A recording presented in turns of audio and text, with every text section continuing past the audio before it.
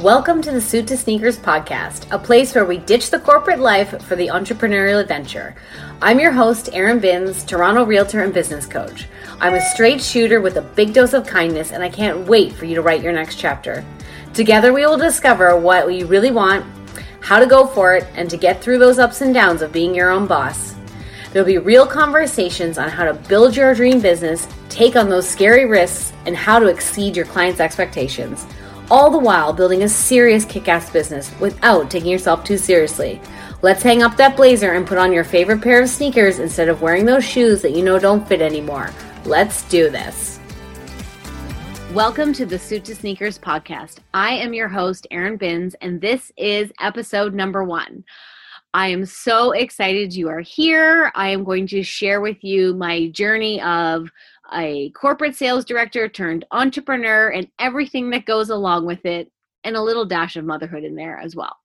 So I wanted to share with you, kind of give you a bit of a background as to where I came from, where this episode is going, where this podcast is going, and how I can help you build your business to be more effective, more efficient, and with fun and ease and all the things that go along with it without it being more work. So, I actually never thought I would end up in this position. I grew up in a household where it was, as soon as I could make money, I made money. I was babysitting at like age 12 until I graduated, and probably still would be if I was still living in the same city.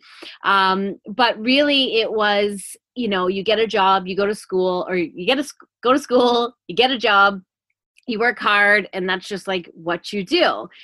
And the problem was I actually didn't know what I wanted to do in life. Like, I had a lot of great sort of ideas, but nothing was sticking. And, I was visiting my dad in Nova Scotia at the time, and he suggested to me, Erin, why don't you go to school to learn how to work in a hotel, like hotel management. I thought, okay, like, first of all, who goes to school to work in a hotel?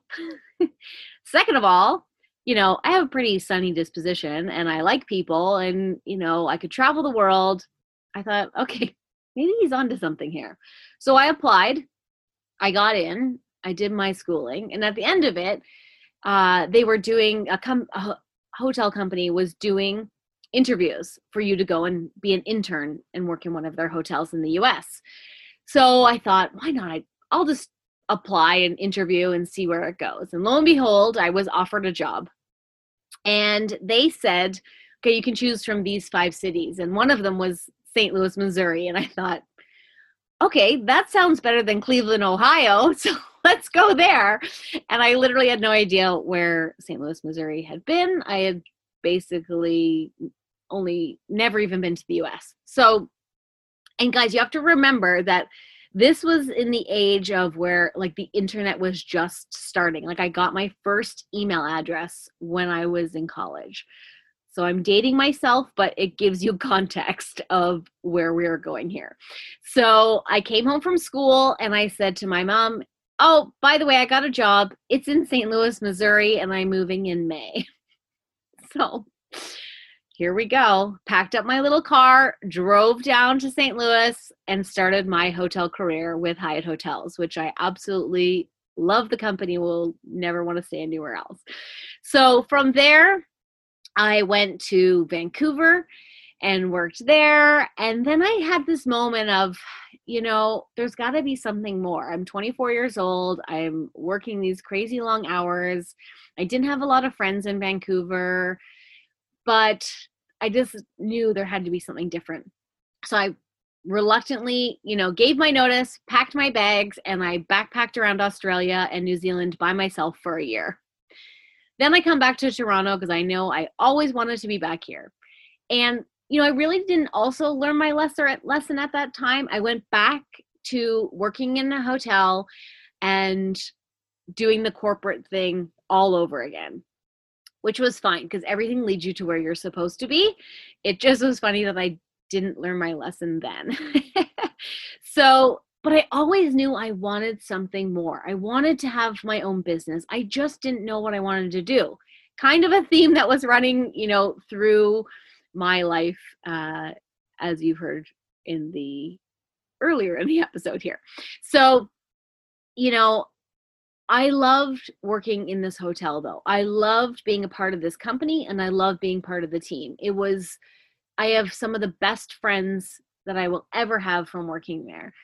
But I always knew I needed something different. And I would stand in the lobby of the hotel and there were these big, huge brass doors that would automatically open and close anytime a guest or somebody would walk through the doors. And I can remember standing there thinking the door would open and guests would come and go. And I would say, I wonder what they're doing. Where are they going? What are they, and then my guests would come in and I would say, Erin, how are you? And I would love it. And I really loved what I did. But I would still always think about the brass doors opening and closing and thinking there's got to be something beyond this lobby for me. And there was, clearly. After I had my son, I thought to myself, okay, now is the time to do it. I can't go back to corporate life. I will never see him and I want to do things a different way. So I got into real estate, and I will tell you that it was probably for the first 2 years of my life very miserable. I was heartbroken that it wasn't working. I was going into debt. I was not making the numbers that I wanted to do because, in the real estate world, they tell you when you first start, you got to door knock and you got to cold call and all these things that I just literally wanted to die doing. But then I thought to myself, how can I build this business the way that I used to build my business in the hotel? And that was through relationships, through networking, through my warm market.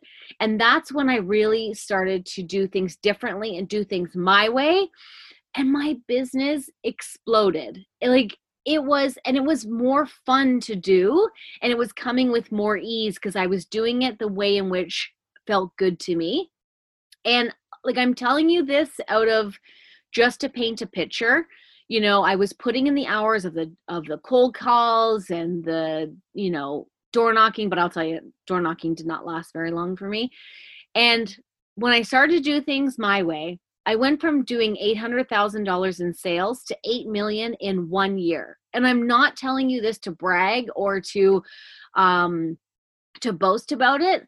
But when I started doing things that aligned with myself and how I wanted to do business, my business exploded. And it is so much better to do things that way than to do things the way other people are telling you to do or how you think you're supposed to be doing your business. So I just wanted to tell you that because it doesn't always have to be hard and it doesn't always have to be uncomfortable or hard. That's really where it was. I went from working very long hours and wearing a black suit every day and the same black suit every day for 10 years. I was uncomfortable when I would put it on. I'll tell you, I haven't worn pantyhose or that black suit since leaving the hotel. But, there was a way in which we had to present ourselves at the hotel, and that's a brand standard, and that's fine. It just wasn't the brand standard that I wanted to present myself with. And when I started doing things my own way, basically, it was going from suit to sneakers. I wanted to be wearing sneakers. And that's really where the podcast came from. I was telling somebody my story about this black suit. And here I am, the Suit to Sneakers podcast, which I absolutely love. So, when I was connecting with other entrepreneurs, especially women entrepreneurs, I saw that there was a massive gap in how they were building their business. 80% of your business can come from 20% of your clients. So entrepreneurs have this sort of syndrome of, where's my next client? Where's my next client? I got to find my next client.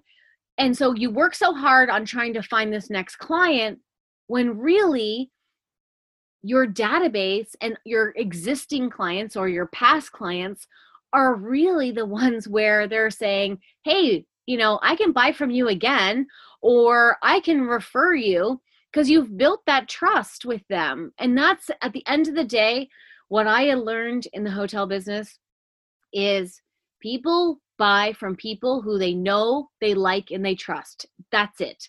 And that's not hard to build because you're already doing it. You're already building those relationships. But what happens is that you get your first client and then you forget about it and try and find your next one instead of cultivating your existing relationships with your clients. So listen, I know that for many entrepreneurs, they're really good at their craft. They're good at being a,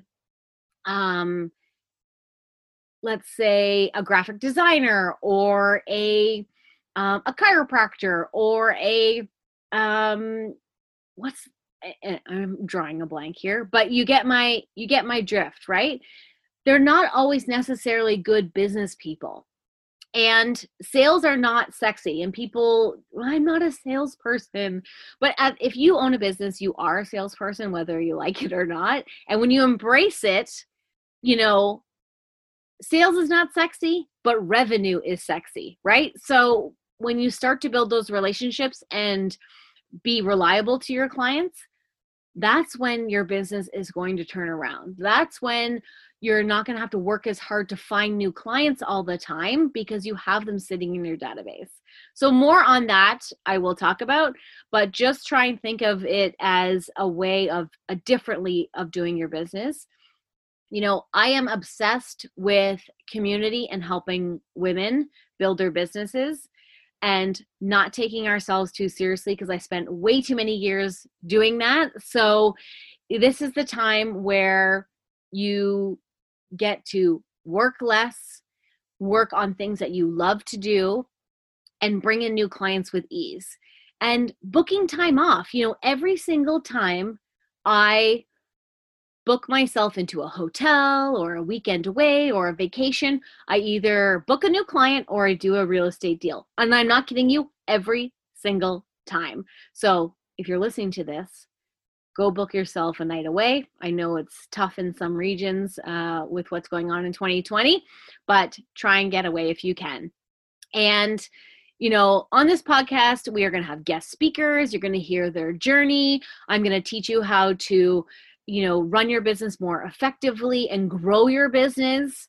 And it is going to be the best. So I am so excited you're here. Thank you for tuning in. And until the next episode, have yourself a wonderful day.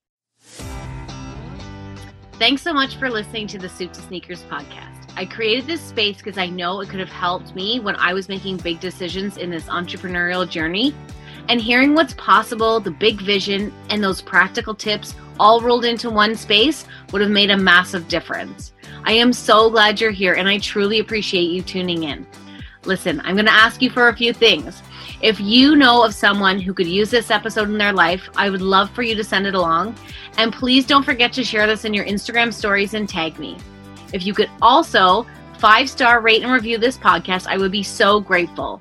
This helps us get the podcast out there to more people. And the more people who hear this, who are living their purpose, building their dream business, and sporting their favorite sneakers, the happier the world will be.